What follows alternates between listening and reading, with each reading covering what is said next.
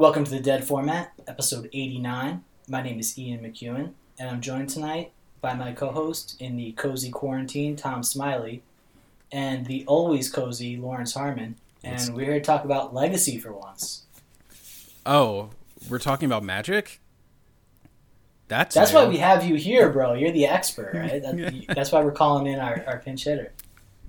I barely played any Magic. Oh, no, but what's up, guys? The Vintage Cube is back up online. They put it up today. I actually like Commons and Commons Cube the best. I don't like Vintage Cube that much, funny enough. Vintage Cube is fun to draft with, like, a bunch of people in a Google Hangout, though. The last time I did that, we drafted, like, a Splinter Twin deck that literally had, one copy of each combo card, and those were the win cons. And we just did bullshit and then would cast a bunch of, like, Wheel of Fortune effects until opponents just died. It was glorious. 3-0, obviously, right? Oh, easy undefeated. It was absurd. There were some sick lines that happened. Nice. So I didn't actually play that last cube that was up there. I saw it, the Pauper Peasant Cube or whatever. Was that? I thought the last one was like a Cons Cube or something. Oh, I don't know. Maybe it was, because it had like a Sandstep Outcast on it, and I just assumed it was Pauper. No, it was some dude's I didn't Cons play Cube. it, so that makes sense too. Yeah. So what's going on? Are you guys both quarantined or what? I know, Tom, you're locked in from school, right? Yeah, well, we don't have to go to work. The schools are closed for an extended period of time. My sister is actually on a 14-day quarantine now. Oh no! She got tested today, so we'll see what happens. Yeah, that's happening to my wife's coworkers too. Yep. She got it. Yeah. Or probably has it. We'll see tomorrow. I'm gonna be working from home starting Friday. Frank, my co-host of the good old Cozy Gang podcast, last week he didn't record with me because he mentioned that he was sick, and I was like, nah, stay away from me. And he might have the Rona. He got tested. They told him he'd find out in 3 to 6 days, and I'm just like, oh, I'm glad the Corona has office hours. So they really have you going into work till Friday? So it's my choice. So right now my office building is... So we have two buildings. One's like a production building, and the other is like the office building that I work in. The production people are still going in. And then basically everyone in my building is gone. So like today I was in like an area that seats like 50 people, or like usually has less people than that, like maybe 20 or so, just by myself. So it was actually pretty nice. Yeah, that's what I've been doing too. We actually we're supposed to be working from home, but I've actually gone in every day this week just because there's no one else there, and I can do whatever the fuck I want and have free bevy machine and unlimited toilet paper access. Cleaning lady. But today I went in and some other dude came in and he was like, I won't tell if you won't. And I was like, what the fuck is this guy talking about? And I checked my email and it was like, officially you're not allowed to be in the building anymore. So I went to work something else out. If we get fully locked down, I'm heavily considering just moving into my job because we have like a full gym. Everything you need to leave. Basically everything but a stove, but like multiple microwaves, so we can just get ghetto in there, but I don't... Yo, exactly, bro. My gym's still open too. The other night when you were like, gonna go to the gym, I was like, you fucking moron.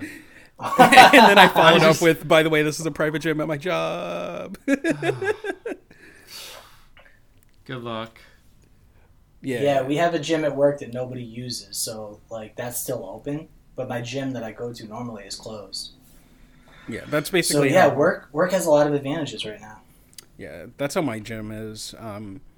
Basically just aggressively sterilize everything before and after using it, but I haven't been using the gym this week because I've been like frantically trying to get prepared to work from home and just have been tired at the end of the day. So yeah. I'm going to like steal like a kettlebell or something and do some workouts at home. But Yo, kettlebell's the shit. It is the shit. So I love a good kettlebell. So yeah, we got news this week that, well, I guess we got a lot of news, right? We got news that Channel Fireball is shutting down their warehouse, but we also got news that STG canceled Worcester, which Tom and I were both planning on going to. Did you see that thing about TCG player employees joining a union? Well, yeah, I actually didn't follow that story, so I don't know how it's going. Do you? No, I just saw it and was like, huh, that's interesting. Yeah. Right before they all get laid off. Yeah. That was the extent of me following it. I was just like, oh, that's neat. Yeah, they put it off a little too long, I think. They might be screwed. A bunch of, so far 3 people I know have lost their jobs, but one of them, went to a temp agency to get, find something. And they were like, oh, have you thought about applying to be a manager here? So it oddly is maybe working out, Corona just getting him a better job with better healthcare. So yeah, that's a nice little light in this shitstorm. Yeah, as long as there's no waiting period or whatever. Yeah. That's great. So, actually, funnily enough, one of my coworkers quit on February 29th and had some other thing lined up that fell through because of things being shut down now. So she's trying to play it off like she never quit, and is just waiting for her contract. And she called me Friday, and she's like, "Have you heard anything about my contract?" And I'm like, "You're what? You left?" And she was just refusing to acknowledge it, and just playing it like she's waiting for her contract. So it's gonna be funny to see everybody's in a whole different mode than they were in February, Yeah, it's nuts how fast this all happened and how little the United States cared. Yeah, it's I mean, Tom's got some knowledge for us, right? Yeah, I don't really want to talk about that stuff. Okay. But yeah, speaking of canceled, okay, Trump. No, no. It's just Trump, if Trump gets taken down by a disease from China that's named after a beer from Mexico, how funny is that? That wall ain't work out, huh? He finally got the border shut down, though, right? Did Mexico close it? No, Canada did, though. Canada hasn't closed it to us, last I heard. But it's on the table. They're just yeah, our economies are kind of linked, so I guess you can still come over America. Lawrence, did you see this? Did you see that Justin Trudeau's wife has coronavirus and she gave it to Idris Elba, but not Justin Trudeau? Huh. I mean, if you're swapping fluids with someone, may as well be Idris Elba. Yeah, I mean, he's a GQ Man of the Year, I think, or it's one of those magazines. Speaking of which, I started watching The Wire, so that's an interesting crossover. I marathon the whole first season over a weekend, and I'm kind of just starting the second season. So seeing Idris Elba, they got Stringer. Were you glued to the first season or what? So The Wire's interesting. It's it wasn't Breaking Bad or Game of Thrones where there's it's very overt, right? You have to really focus on The Wire to catch.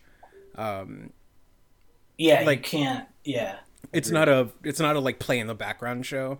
So it's right. Usually when I marathon a show, I can half pay attention and I'm able to marathon multiple seasons. But I watched the first season of The Wire and was okay, I need a break for a little while. So that's kind of where I'm at. The second season is just stick through it, bro. Because 3 and 4 are so worth it, but 2 is just awful. Oh, okay. People might hate that, but all the seasons are different. They're looking at a different aspect of Baltimore. Right. But 3 comes back to 1. 3 is a lot like 1, and then 4 is the next crop of kids, and 4 I think is actually honestly my favorite. 3 or 4, but okay. But 2 really sucks. But stick through it. Yeah, I plan to finish them all. So, I've watched worse shows. 5 is awful. Don't even bother with 5. But I'm sure I'll watch it anyway. But thanks for the heads up. It's really bad. But yeah, dude, we went on Leaving a Legacy on Monday night, and I just want to preempt everybody. Actually, wait, this podcast is going to be coming out at the same time as that one, right? No, this is going to be out tomorrow morning because that's why I wanted to record early. So it'll be one day before the Leaving a Legacy. We'll go forward in time. We're backwards in time right now. Yeah. This just in, Dead Format Podcast, 88 miles an hour. Let's go. 1.21 gigawatts. Bro, easy on the 88s. Oh yeah, we talked about that. I feel like I missed something here. We just had episode 88, and we were talking about how it's like a white supremacist code word. Ian made sure to bring that up. Okay. Well, no, because Jason brought it up first. That's the only reason. I thought of a joke, and I didn't say it. I'm too sober, and it's too early in the podcast to start dropping those ones. We don't want Austria to check out immediately. Austria's left the group chat.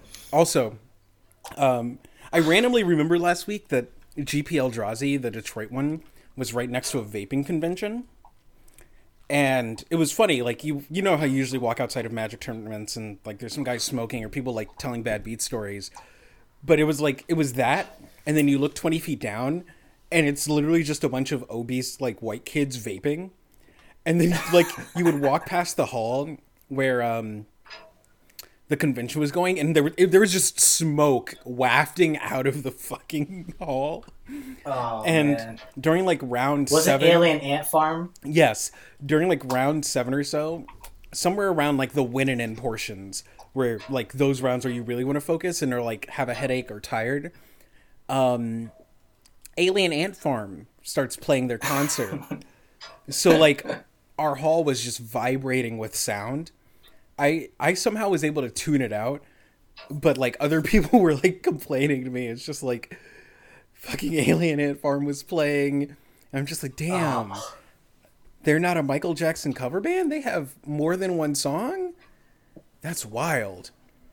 I would just imagine that one song on repeat for like 40 minutes. That would honestly, that would help me. I don't know how you feel about it, but I would, like, the amount of distracted I would be is, like, almost zero versus my opponent, you know? I have trouble focusing, so, like, random background noise actually helps me. So maybe that was it. Like, I usually listen to a bunch of podcasts at work, but today was different. I just, like, didn't, because, like, I was just alone by myself and didn't have to tune people out. And I, like, I didn't turn on any of the lights. So my whole work area was just illuminated by, like, some natural light coming through the window and my computer screens.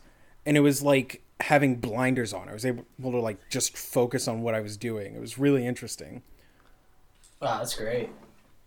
Yeah, I did the same thing, actually. I was trying to figure out, like, do I listen to podcasts at work if nobody's on the phone, like, the next office or whatever? So I was, like, on and off today. Yeah, it's weird. It's weird. But yeah, I've been listening to, like, a lot of non-Magic podcasts. I should actually send you some.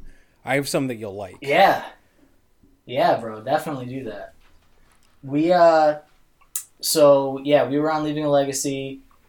I started out with a double shot of Jameson, then drank a 6-pack, my favorite wheat beer, Miller Lite, and that was it was pretty shitty. I don't know what's going to wind up in the episode or not, but I just want to preempt this by telling everybody that I was mostly trolling them.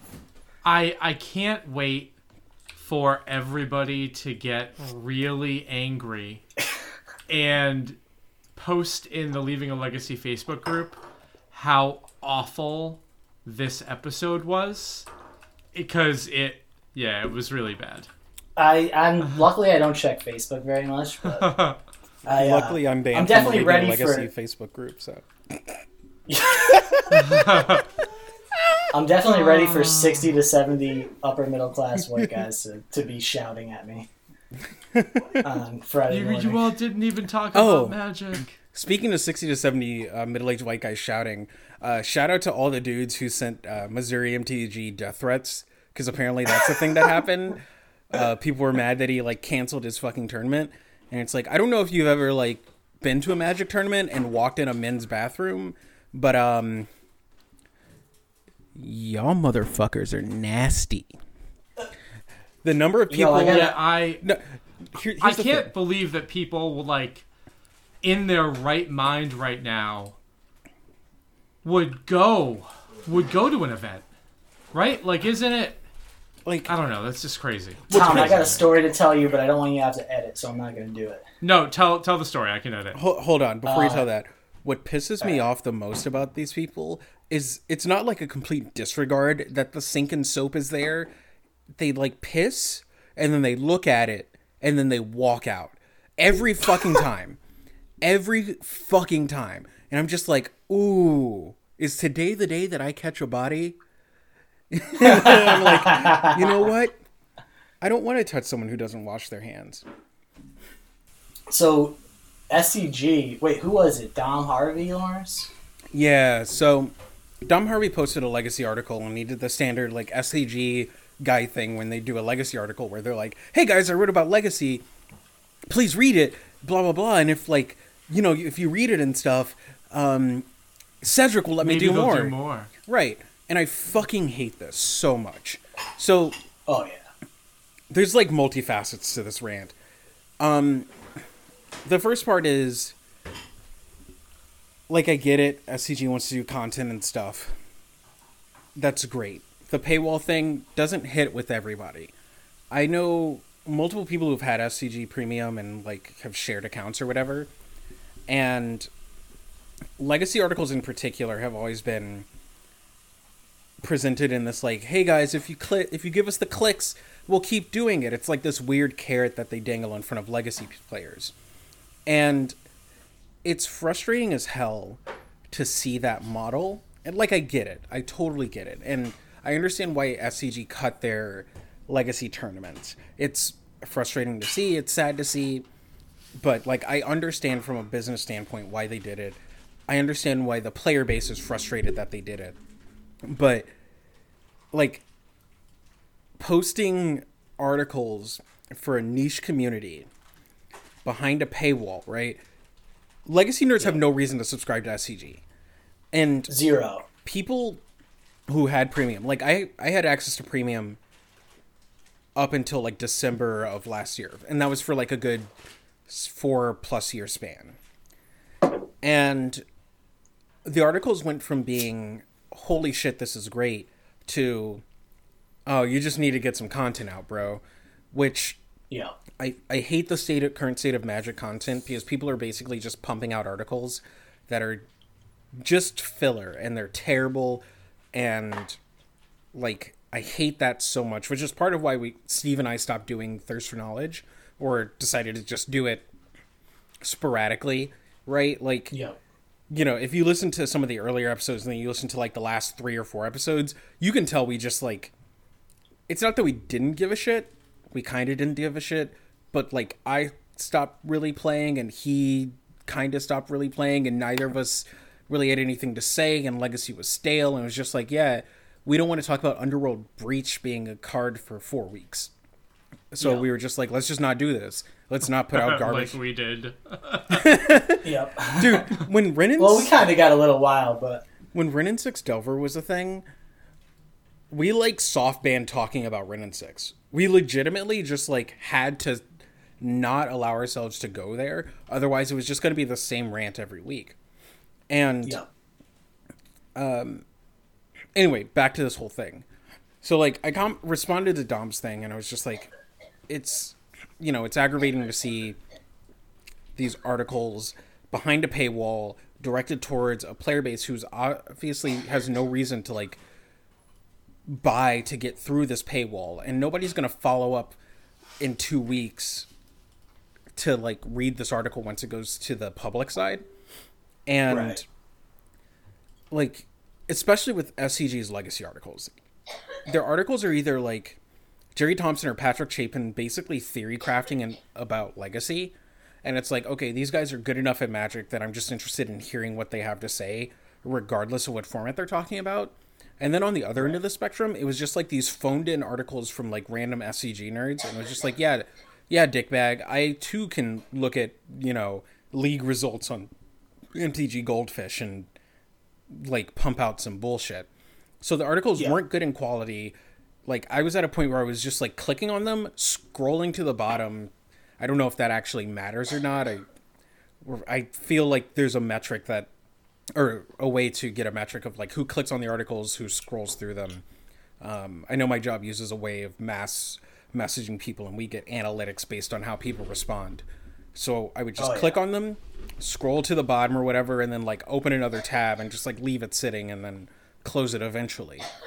So it was like I was false inflating these articles just so SCG would get some sort of number that like said, hey, legacy nerds are reading your stuff, but that it's still a relatively low population. And at this point, if you want legacy content and you want good legacy content in real time, you can follow your favorite grinders on Twitter. You can go read the MinMax blog. You can go to the epicstorm.com. You can go to like these number of outlets, podcasts, everything, to get everything in real time. So you obviously... Joe Dyer. Yeah, Joe Dyer's been fucking killing it. And like there's no reason for someone to like bookmark this article and double back to it in 2 weeks. Right. So it's just like they basically have a system that's set up for failure. And I remember talking to Mark Nesico years ago, and he was talking about how like Legacy hasn't been bringing the numbers that SCG wants in terms of viewership on their streams and everything. It's like, I get it. But at this point, it's like it almost feels like they're throwing out things that aren't actually going to get engagement, and then using that as a way to prop up their argument. And it's just like, look, I would rather you just not do legacy articles and maybe host the occasional tournament or whatever instead of just like this half-assed job. And it's just aggravating to see.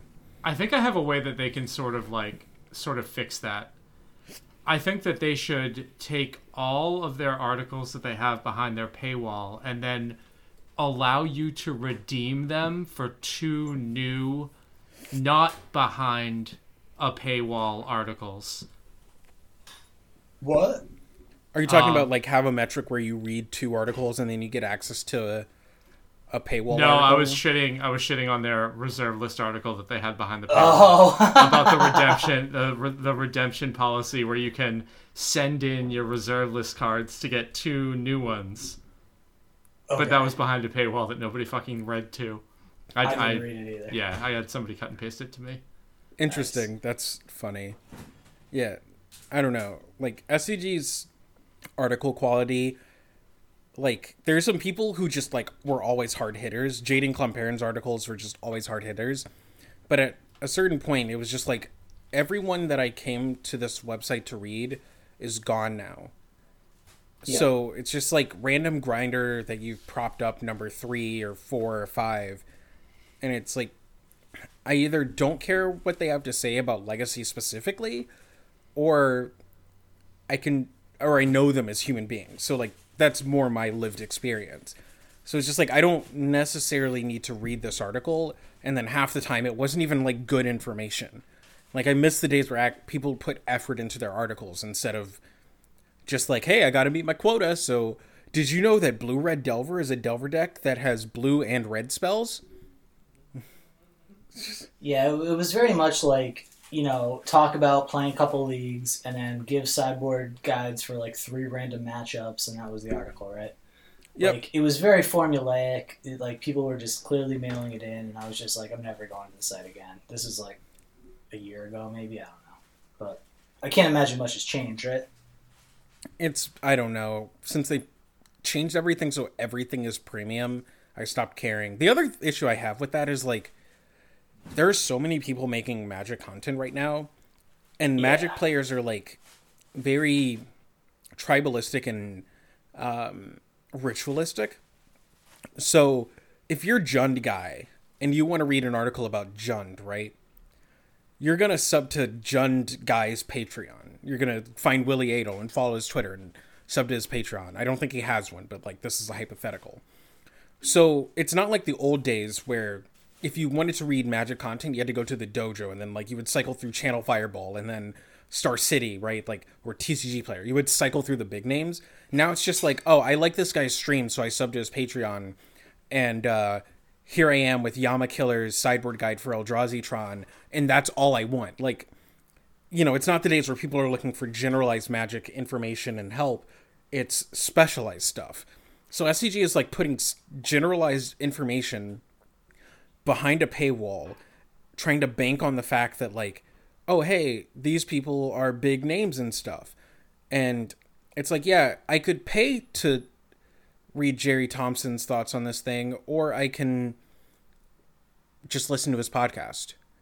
And even if the information is wildly different on, like, in the article, that's how people think, right? So they're just gonna like get their Jerry Thompson fix and move on, you know. So it's like the whole paywall thing for generalized articles just seems completely outdated to me, and I'm off it. I wish SCG would stop trying to like if you're gonna cut off all the tournaments for a format, that's fine, but don't randomly throw out articles to the consumer base for that format, because it's just like you're setting the writer up to fail. You're setting like the format up to fail more. It's just not the right thing to do. And we talked about this before. I can't remember if you agree with me or not, Tom, but like the specialized aspect that you were just talking about, Lawrence, of the content that you're looking for, I've kind of felt like the SCG was specialized in people who were going to an SCG, so they knew what like the grinders were going to be playing and what their thoughts on the format were. But now there are no big SCG events for the next, I don't know, 8 weeks or foreseeable future at least. So like their specialized audience is gone too. So it just seems really weird to me that they're sticking with this premium model through this no big tournament time. Sure. There's also something to be said that like a lot of the people that write for SCG also have like their own Patreons and like podcasts and other content they're making. So there's like a direct conflict of interest there, right? It's because you don't want to give out all of your great info in your article because you need to save some for your podcast, and it's probably going to like double up on it anyway. Right. So it's like, you know, if I listen to Bash Brothers, why would I read Brad Nelson's article? I'm reading it specifically to just get his sideboard guide or whatever. Sure, but I can also log on Twitter and see XYZ douchebag posted a sideboard guide and go from there. So it's like SCG has their model set up in a way that like has a lot of leaks. It's like the most interesting thing that I see out of SCG is Patrick Sullivan's mailbag thing.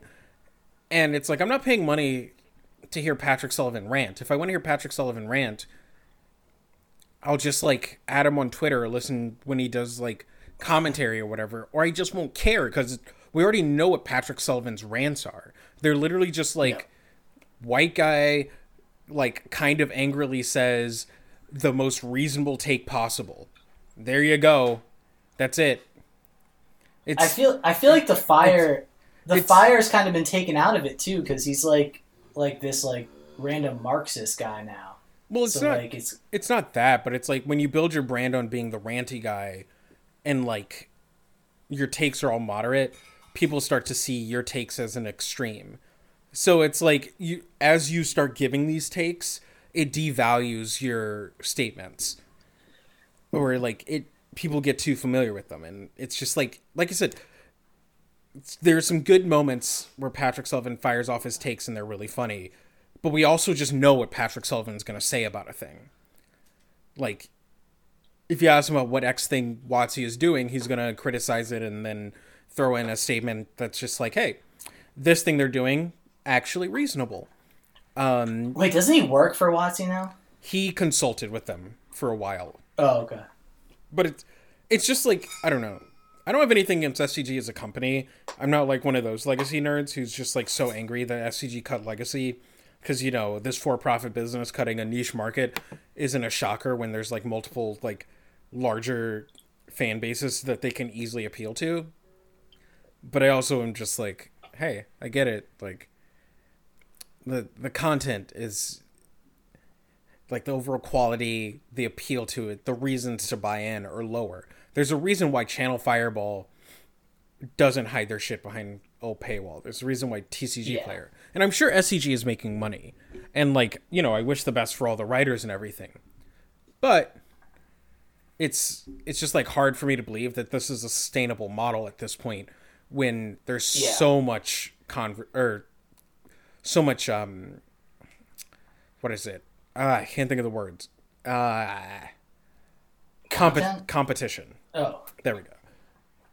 Yeah. No, I feel you 100%. It's like, especially now when there's no big events, like, why would anybody be going to Star City if they're not going to have competitive prices on cards and they're not going to have relevant information for their tournaments that are coming up or coverage of their recent tournaments? Like, it just seems really odd to me that they're sticking with this, like, super premium model. But well, anyway, we should get to Legacy probably. You can still do, like, that general model of, like, here's good players telling you things, and, like, there's people playing on Moto, there's people playing on Arena.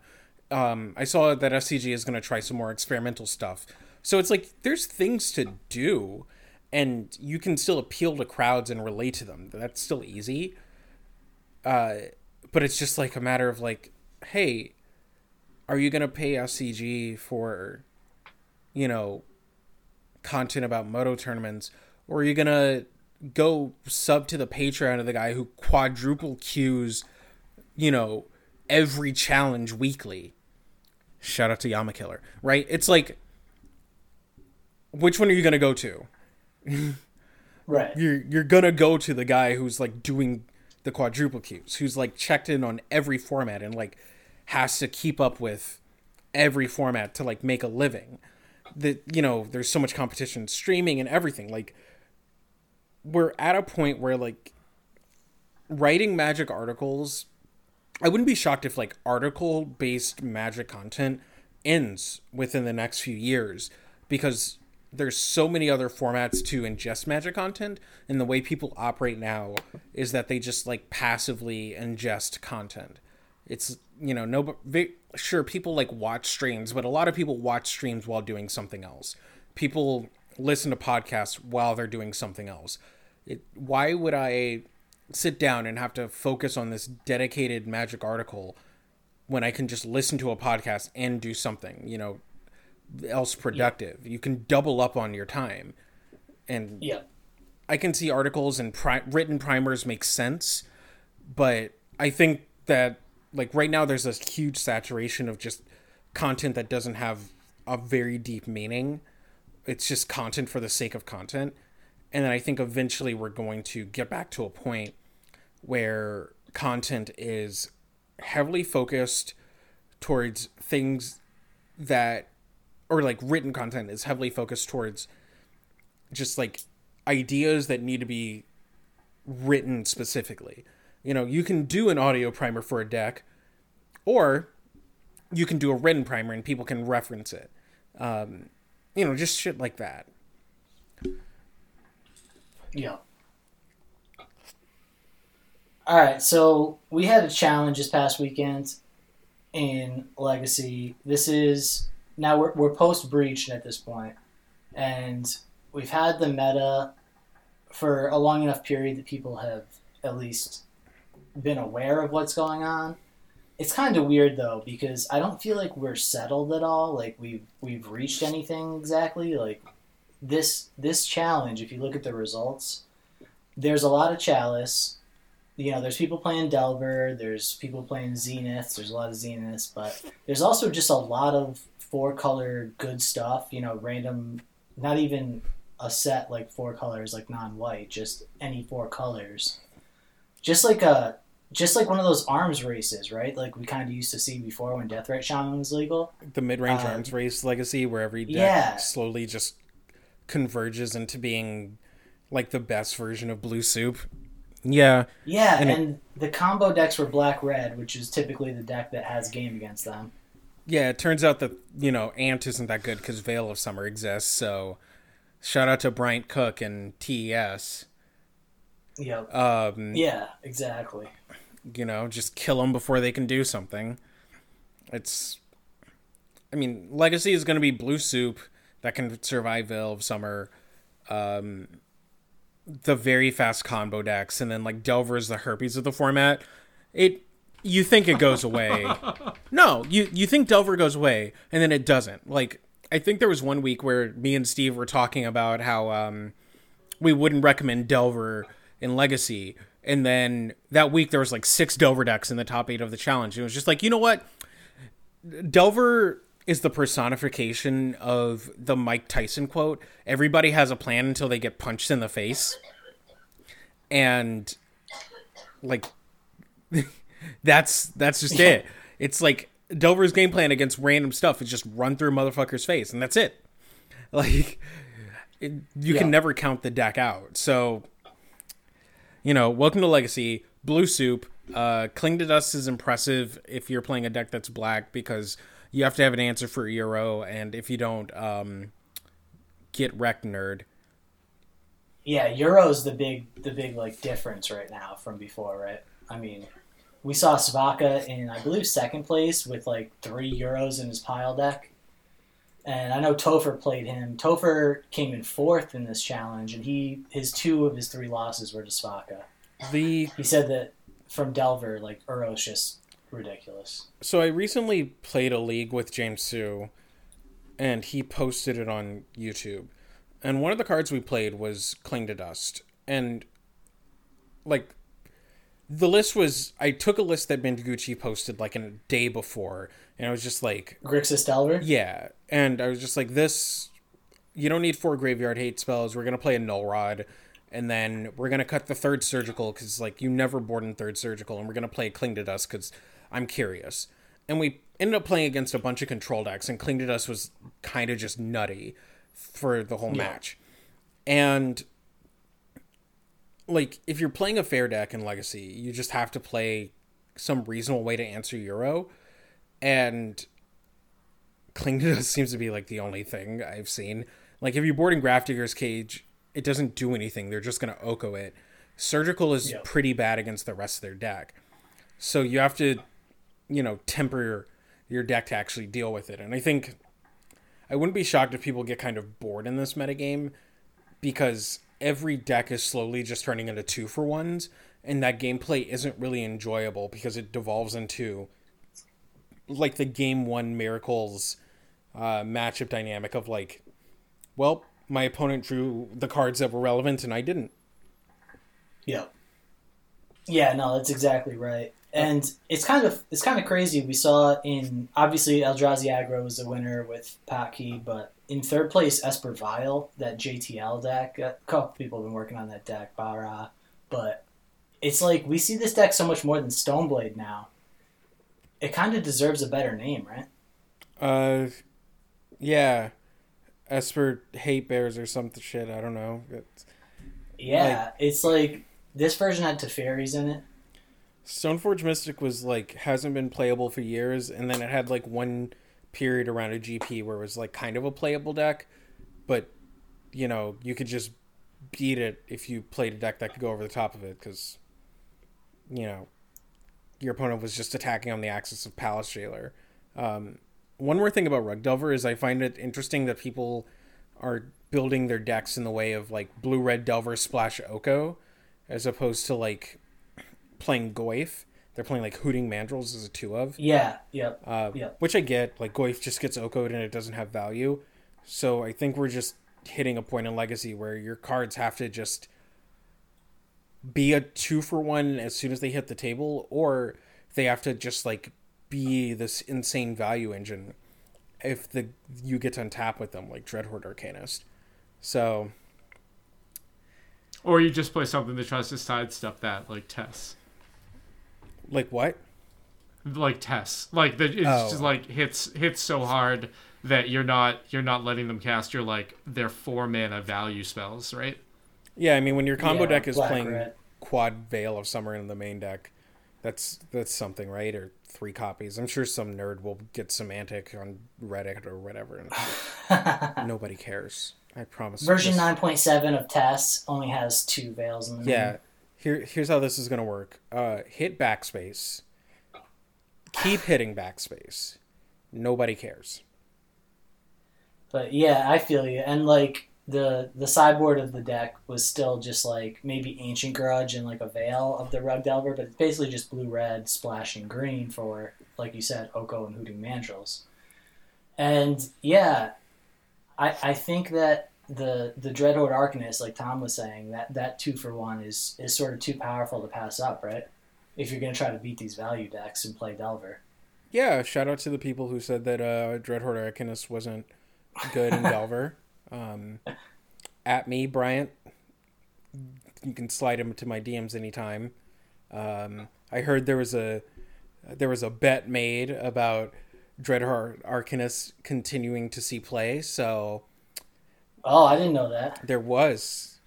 So, I'm just gonna throw that out there and leave the listeners enticed, but the relevant parties know who they are. Well, we got two decks that I really want to talk about. In fifth place, there's a Valakut Stompy deck, and it's Pro Midnight Z. And I wanted to point this out because, well, first of all, I took one Dryad, whatever the Dryad is called, in our set review, and this is it showing up in the top 8, so I'm happy with that. But shout out to Callum for building Primetime Deck and Legacy. Yeah, so this is this particular one is Valakut. So you have Primeval Titan Valakut, but it's not like a Scape Shift deck. But one thing I missed when we were reviewing this card is that Dryad of the whatever it's called turns every land into a mountain. So you don't actually need mountains for your Valakut to do your thing. Yeah, every Nick Fit player saw this deck and busted a nut because they realized that they could do the thing they want to do without having a negative record. Sorry, Joe. But that's all this deck is. It's like, hey, what if we took Nick Fit, cut all the dumb cards from from 1999 or whatever, and just played good cards. And Chalice, yep. And we get this. It's beautiful. And Chalice. It is. It does look really good. Yeah, 2019, I don't care what people say. It was great. People hate it, but it's actually nice to see new decks popping up. I don't care if the cards, it's based on the premise that like you're just playing these obnoxiously overpowered cards. It's just nice to see new decks pop up. Yeah. And then in sixth place, I played actually, last week I went over to Steve's house and played against his Hypergenesis list. And we were talking about what would make it more competitive. And then right here we see sixth place in the challenge, Peter Baelish with a Hypergenesis deck, which I don't know if we've ever seen this on top 8 of a challenge, at least since our podcast started, right, Tom? No, definitely not.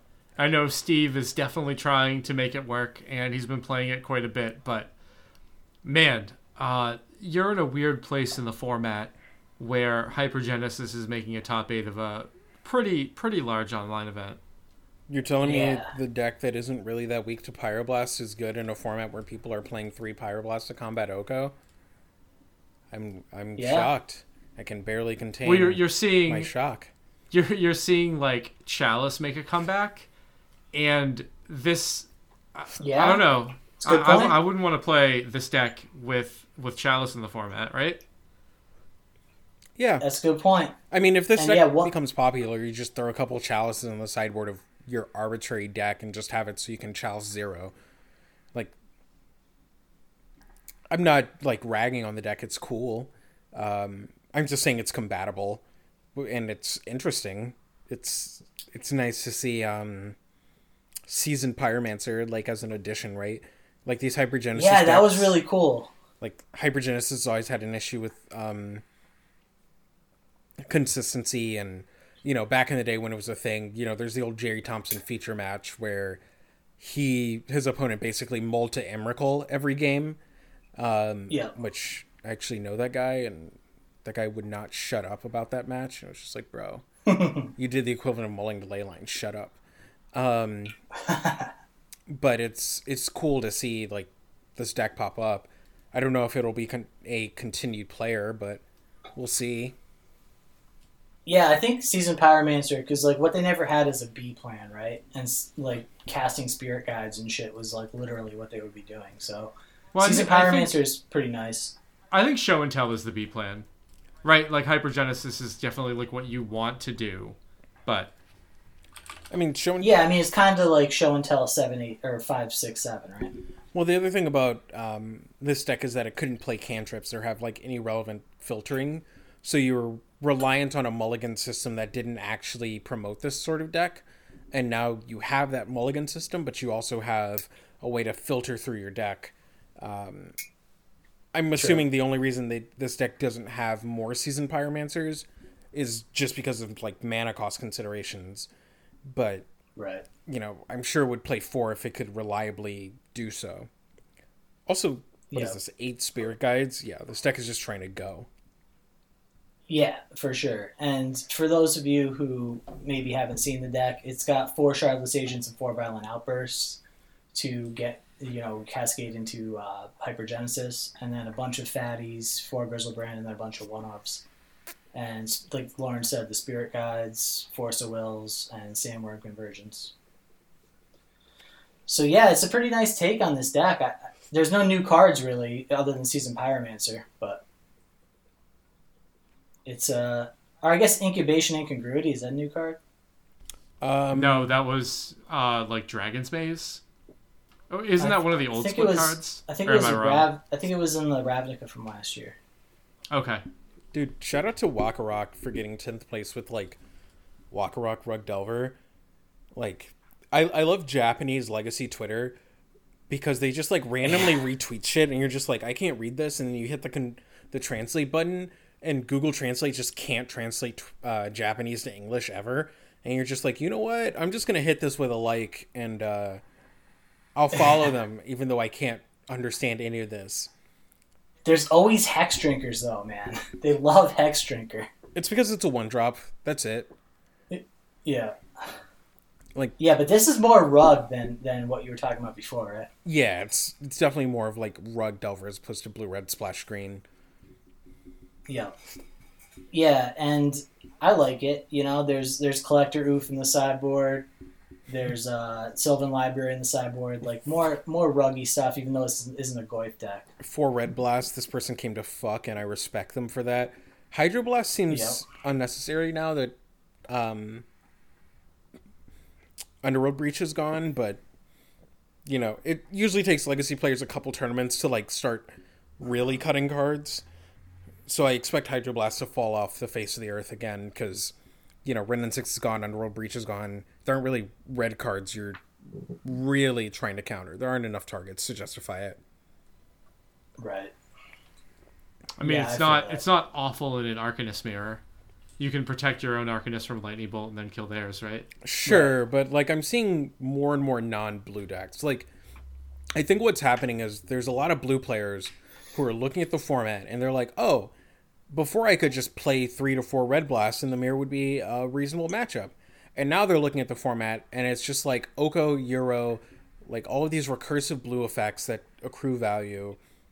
And like I think a lot of people aren't seeing the appeal in like playing these mirrors anymore. So people are playing these green decks and whatever, and it's it's not a shock, but like once you see Aggro Loam playing blue cards, that's probably a testament to these cards' strength, right? Like these people had a million years to cast a Brainstorm and they were just like, but what if I didn't? And here they are, and they're just like, yeah, so Oko. I can cast... It's all Oko, right? Yeah. Oko, Euro, Euro's like the perfect threat for the Loam decks. Just having... Yeah. It's like the Centaur Vinecrasher that they actually wanted. Right. Exactly, right. Yeah, those 2 cards right there is just like everything that Loam wants. And it is weird, like exactly what you said. Like it was the non-blue deck, right? And now it's just playing blue because blue has those cards too, which it never really had. Pretty much.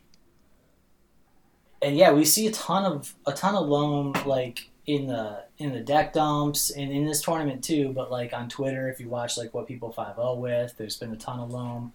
I think Callum was the one who first posted that like Chalice bug deck, the like Zenith bug deck with Uros, right?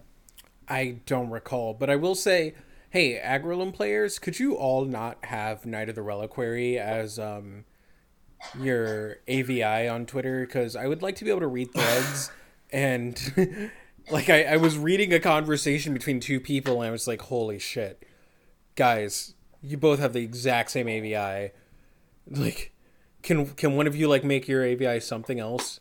Make it a Chalice of Void. Yes. Make it a blue player crying. You know, maybe have a picture of Anurag Das frowning. Just something that isn't Knight of the Reliquary. I don't want to read a conversation that's 3 dudes with Knight of the Reliquary as their AVI. Can we get a non-white Knight of the Reliquary? What's up with representation? It's 2020. Come on. I mean, they're just following the Wizards model, right? And instead of giving any diversity to anyone with melanin, they're just throwing it out to white women.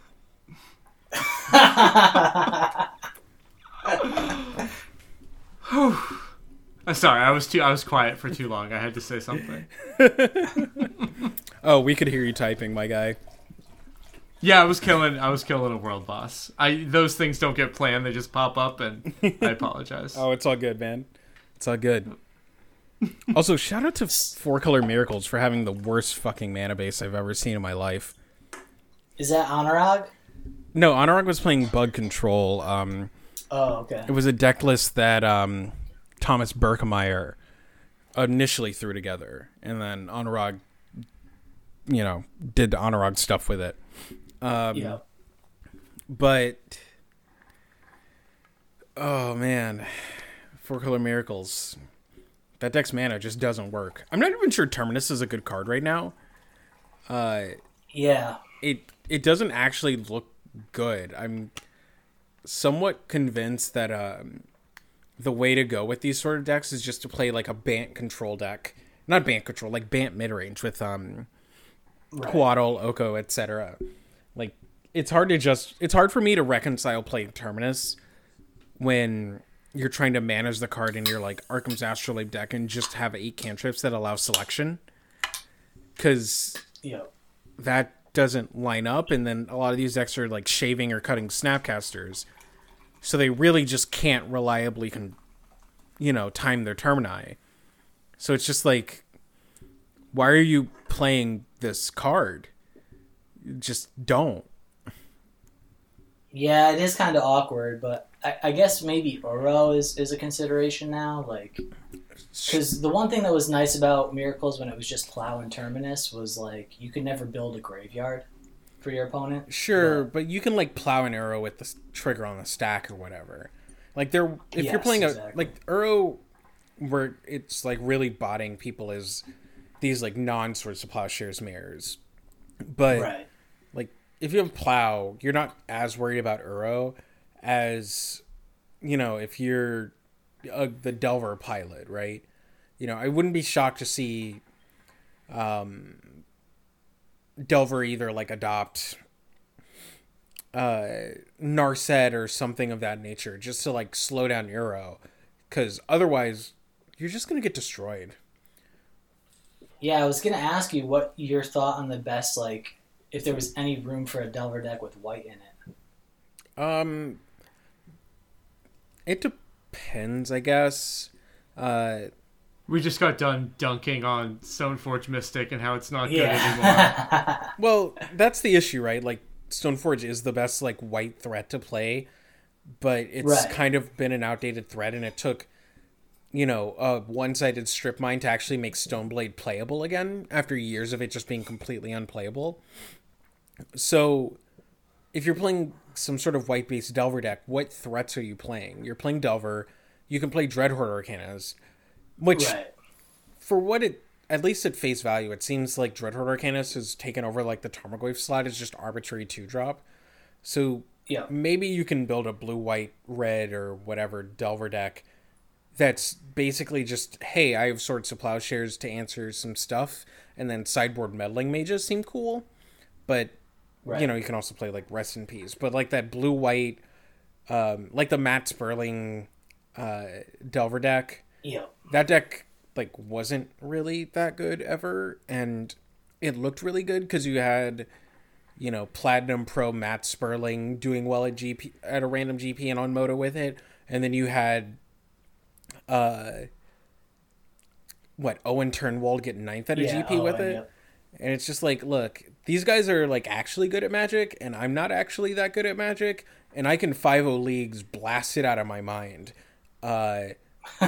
So I'm not convinced that like this deck is actually good. It's like people often conflate a player being good to a deck being good, and I don't know. You could build blue, red, splash white for Plow, but if like why would you want Plow against a control deck with Euro, right? It's hard to justify having that effect. Yeah, because it's so bad against the other stuff they're doing, like Snapcasters or whatever. Right. It's like the same as having Surgical against Hero. It's like not good enough to justify. So I don't know. I'm generally down. I'm not generally down on white and Delver decks.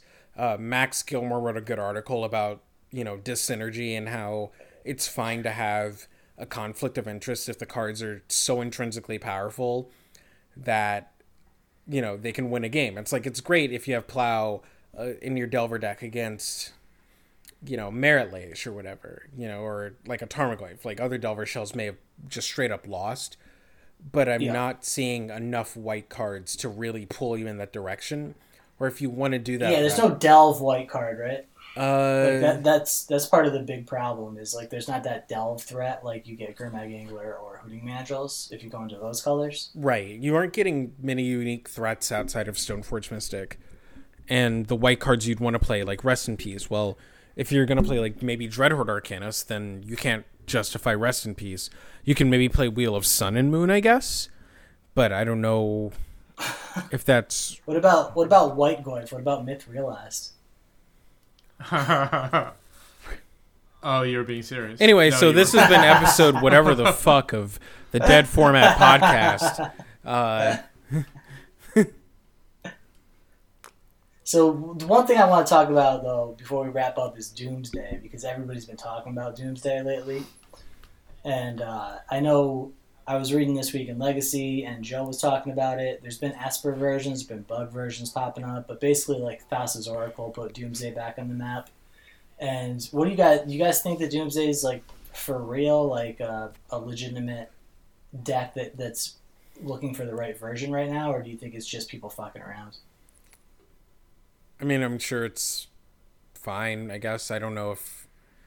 I don't have actual strong thoughts on Doomsday. It's just like a deck that pops up until people realize that you can win in ways that don't include 17 minutes of thinking. Shout out to Steve Menindian and his like... Dude, I was watching that live. I always remember that notepad incident. He cast an EOT Brainstorm and tanked for like... How long was it? It was like 6 minutes or something? It's just... Well, so like the chat or the mics were turned off, so he had like a notepad open and was just like typing his thoughts in the notepad. It was so fucking funny, bro. Yeah, it was brainstorming to Doomsday, just like set like I don't know 10 minutes or whatever. Like everyone's just. What were you saying, Tom? Oh, I did hear a funny story about a Doomsday mirror that occurred, where one player resolved Doomsday, and then the next player resolved Doomsday, and proceeded to silence and Orms chant their opponent for X straight turns that they got with their Doomsday pile. So obviously I'm sure like people are working on finding the best version of the deck, but when has Doomsday not been a meme? Legacy players have this big fetish around feeling smart when they win, and it's stupid. It's Doomsday and Battle of Wits. Those are like the two big things that always come back around. Not too long ago, Reed Duke posted, "What's the play?" And it was just like blue-red Delver. It was like a 2-land hand with some cantrips and some other stuff, and like people started posting these obnoxious galaxy brain plays. It was just like It was just fucking Island Ponder and look for interaction, right? yeah, If I remember. it was Volk Ponder, but like Sorry, Volk Ponder. Island Ponder Yeah. is like still an acceptable play, but the reason you Volk Ponder was because you want to preserve your fetch land for your Ponder. But like people just went so deep, and it was just like, guys, you don't need to do this. Well, guys, gals, theys, thems, you know, we respect pronouns out here in these streets. Yeah, I was when you said Island Ponder, Tom, I was like, yes, let's get it flowing, because I know Lawrence was on Volcanic Ponder. Yeah. No, so if it was volcanic fetch land as your 2 lands, then yes. I just remember it was clearly player land Ponder, and I looked at the Twitter thread and I was like, you all just need to cast that Ponder, because the hand was great. It just didn't have a piece of interaction. I remember People were just like, and. oh yeah, I'm gonna play my Scalding Tarn, and I'm gonna hold up Brainstorm for interaction. It's just like, if you know that you want interaction, just cast your Ponder for interaction. Yeah, Like- no, because you had turn 1 Ponder, turn 2 Arcanist, and you really just want that Ponder to hit like a Daze, so you can Arcanist with Daze backup and then just take the game over. And the thing about that Ponder is like that hand had a redundant cantrip and a fetch land. So like if your Ponder is literally just like, even if it's like 2 lands Lightning Bolt, you're gonna keep it. You're keeping any relevant interaction. You're keeping basically almost any Ponder, but you know the only thing you're losing to is like combo. So just cast your Ponder. Find some interaction. Like, I was struggling to think of a Ponder pile that you absolutely wouldn't keep. And the floor is literally 2 lands Lightning Triple Bolt. land. Triple land. Even then, you can make an argument for, like, if it's like a wasteland, fetch land, whatever. But sure, triple land, Okay. you're probably throwing back. Lightning Bolt double land, depending on if like one of those lands is a wasteland, you may throw back. But almost any reasonable mix of lands and spells, you're keeping off of that Ponder. And people were just like going so deep. It reminds me of one of my friends who we had on Cozy Gang this week, Ash, once said to me, like, it was a SCG Premier IQ or whatever, when they had those before they became classics. And it was just a statement of, look, if you can cast Brainstorm halfway good, you have a leg up against 70% of the field here. And Yeah. like, cantrip puzzles are amazing because people don't necessarily know when they're supposed to cast cantrips, and they definitely don't know when they're not supposed to cast cantrips. And it's kind of depressing to see at times. And I guess the more depressing aspect is, like, you'll tell someone, hey, here's why you would or wouldn't cast your cantrip, and they're just like, nope, I would make this play that's really bad. I just want to make it. And you're just like, all right, well, okay, I guess. like going to work right now. Wow. Hey, man, I'm basically not working with anyone. I'm sorry. It's fine. It's fine. You got to get that dagger value in, but I am technically still socially isolated going to work. Someone almost hit me while I was driving to work today, and I was like, if you fucking hit me while there's almost no one on the goddamn roads, you had better hope that I die, or else I'm fucking harming you physically. Now, what happens if you get out of your car and they're like coughing? Are you just like, are you like, you know what? Not today. Not today. You just go. We're good. I'll deal with this myself. That's the play, right? You never know. Maybe I'll cough back. Just get into a car accident and start coughing and like throw some water on your nose. You get pulled over by the cop, you just put your license up to the window and like make the choking emoji. Well, coronavirus stopped black or crime cop on black violence in America. Oh my god. Bro, I saw Philadelphia. The cops said they're not responding to anything that's like robbery or like any sort of like little crime. The cops are not responding at all. The fire department responded to my dead battery. You can hear all about that on Leaving a Legacy. Wait, dead battery? Please explain. I had my carbon monoxide alarm go on that I turn on in the middle of the night. And it turns out that the noise was not the alarm, it was the low battery sound. And seven firemen who came to my house in the middle of the night told me that. Yeah, there's protocol for how they respond to things based on certain events in terms of like sending crews. So yeah, that isn't a shocker. So we also found out Tom has a 4-story manor. It's not a manor. There are 4 stories. It is a nice house, but the only reason that I can afford it is because it's in Lynn.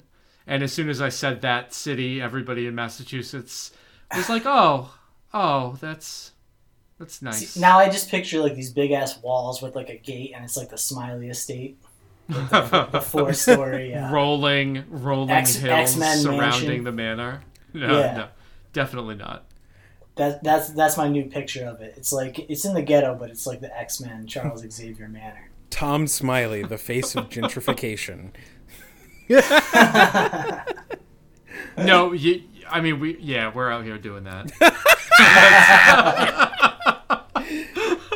Wow, Thomas, just going all in. Robert Wilson of the East. Yeah, I mean, we got all these Asian food restaurants that are like so good around here that we can't go to anymore. Whoa, what are you talking about, dude? The Asian spots are lit. Last week, all I did was eat at Asian spots. If you order from a Chinese restaurant right now and you don't tweet about it, did it really happen? I've definitely tweeted about eating Vietnamese 3 days in a row. Because fuck everybody. No, here's the thing. Level 1, it's the Asian virus. That's a dumb thought. Level 2, I live in Ohio where there's a lot of racists and nobody's going to the Asian spots. So I did.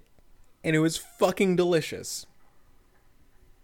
Yeah, that's been, I guess, I've done it sort of on accident, I guess, but it has been pretty depressing when you go to pick up your food and there's just nobody there and they're like so happy to see you. I think it's just like that for all restaurants. We completely stopped eating out. We're just like hanging out in the house. So I was not making that specific comment about not eating at Asian restaurants. We're not eating at any restaurant. I apologize if my gentrified ass tried to say that. Oh man. Yeah. All right. You guys ready to wrap? I'm pretty fucking beat. We could wrap. Yep, you got sore throat. Yeah, dude. Little sniffles. I don't know. I don't know what's going on with me. Been dry coughing. Yeah. You guys hear my wife in the background, by the way, coughing like for the past hour. Oh no. Yeah, it'll be picked up for sure on the mics, but if people want to find you, Lawrence, now that Thirst for Cast is chilling, right? How should people find you? You can find me at Lawrence Harmon on Twitter, spelled with a W, like Lawrence of Arabia, because that's the reference that everyone knows and has made my entire life. And Cozy Gang Podcast, me and my boy Frank, shout out to him. He maybe got the Rona from a baby. Fucking babies. Oh, we are going to clown Frank for that up until his potential death and even after he dies. It's like the week when we started hearing about the coronavirus, he was talking so much shit. He was just like, I don't give a fuck about this Rona. I'm not scared. I'm a real nigga. He didn't say nigga because he's white, but I'm a real nigga.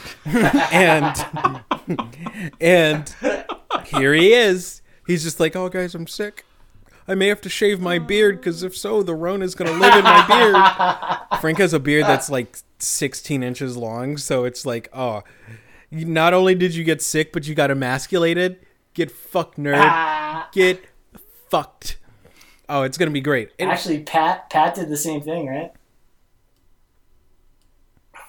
Maybe, but this is going to age so poorly if he actually gets sick. You're gonna look back at it. Oh, if Frank, a month from no, now. Frank's well You aware gotta that play if it at his grave. if he You have dies, to play he it at his dies. grave, like on his birthday every year. I was trying to find the clip. There's a clip of like a guy slapping a body at a funeral, and I've been trying to like find it so I can like make that joke that if Frank dies, I'm gonna do that at his funeral. And I don't if I actually enjoyed going to like weddings or funerals, I would definitely do that. But Frank is well aware that he is going to get clowned, and if he dies, that just makes the joke better. Definitely. He's also, for what it's worth, everyone's like, oh man, this Lawrence guy is just an arrogant asshole and talking about his friend's death. Frank's also been making jokes about having the corona. So yeah, I would highly recommend anybody listen to the podcast. Oh yes. If you haven't already, Cozy Gang, you're on Spotify, you're on all the major podcast networks, right? Yeah. This most recent episode was actually fairly immersed in Magic the Gathering. Because with Frank being out, I'm calling in random friends who, most of which know me through Magic. So we don't necessarily talk about the game itself in terms of like a technical or strategic standpoint, but we have talked about, some social stuff, Jeremy Batterione's apology, etc. So, So yeah, I'm at Ian1825 on Twitter. Tom? At TSmileyMTG. You can follow the cast at Deadformatcast. Deadformatcast at gmail.com. And yeah. Stay safe, everybody. Unironically, I guess. Shout out to Stay you guys safe. just having the best podcast name for a legacy podcast, because that Oh, bro. that happened. Yeah. Lawrence, what do you want your token to be? We're making tokens for our guests for episode 100. Other than token black guy. gotta snatch that. Wait, we're done. That's a wrap. That's a Lawrence's wrap. token is just going to be clip art black guy. It's not even going to be him. It's just They all look Black the guy, same Lawrence anyway. Harmon.